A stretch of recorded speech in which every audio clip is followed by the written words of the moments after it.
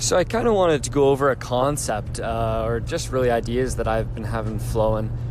And they all really just go back towards and support the strength or how strong the mindset of a goalie really is. But even without a lot of us realizing some factors that have a big influence on our game, when they really don't have to. A lot of guys focus on whether you're home away, whether you're screwing up your pre-ritual,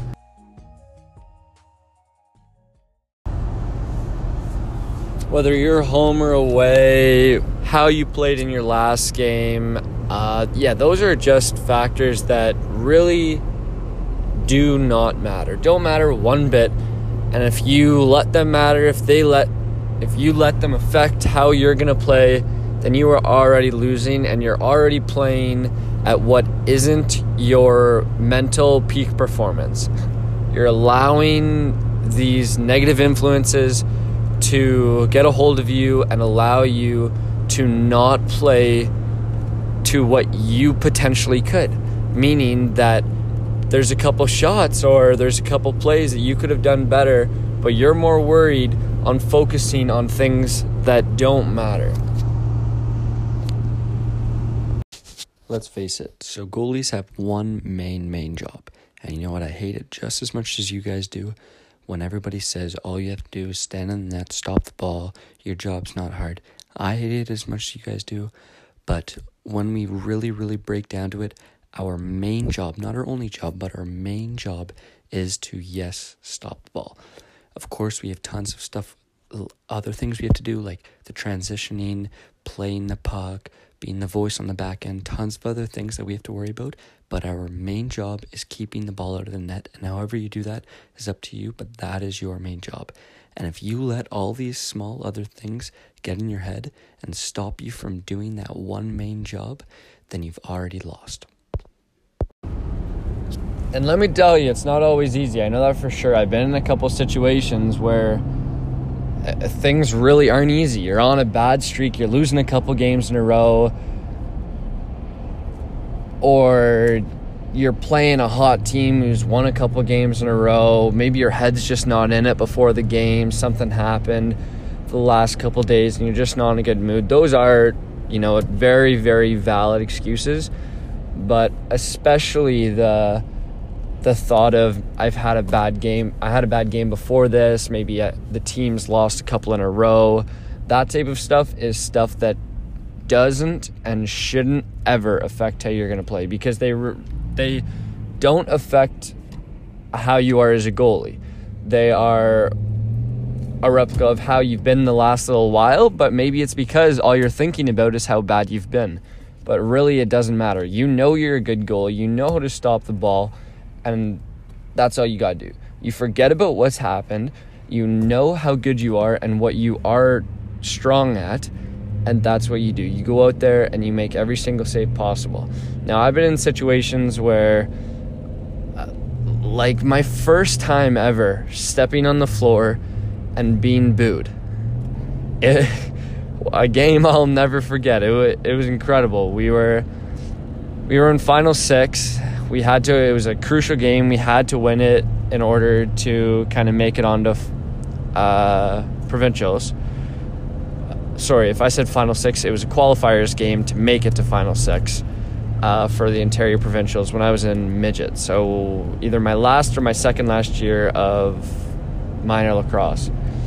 And we're playing Burlington, and I go to step on the floor, and I've got a whole crowd of like 3 or 4 younger aged Burlington teams sitting behind my net, booing me as I come on the floor.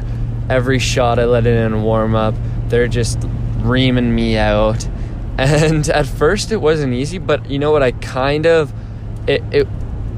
I was fortunate that I had enough positivity in me where I was able to get past it pretty easily, because I was thinking, you know what, this is pretty cool. I've got people who doubt me. I've got people who don't want me to play well.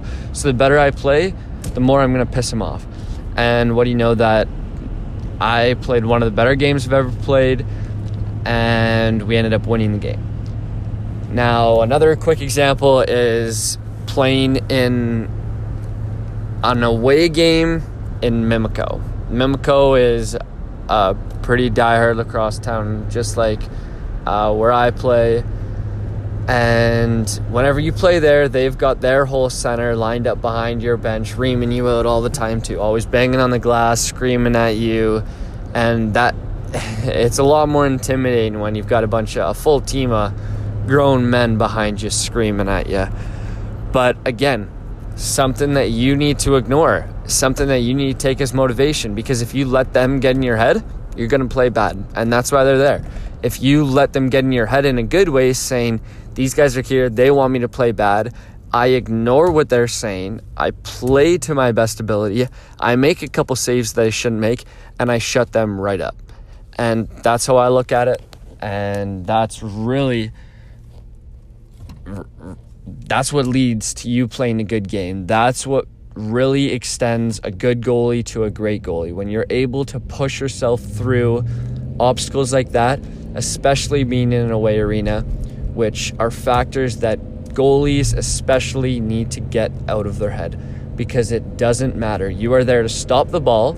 You're there to line up in the same position that you do for every 1,000 shots you take every practice, every couple shots you take in the game. You're there to do the same job. And just because one of the factors has changed doesn't mean that the way you play the game should change.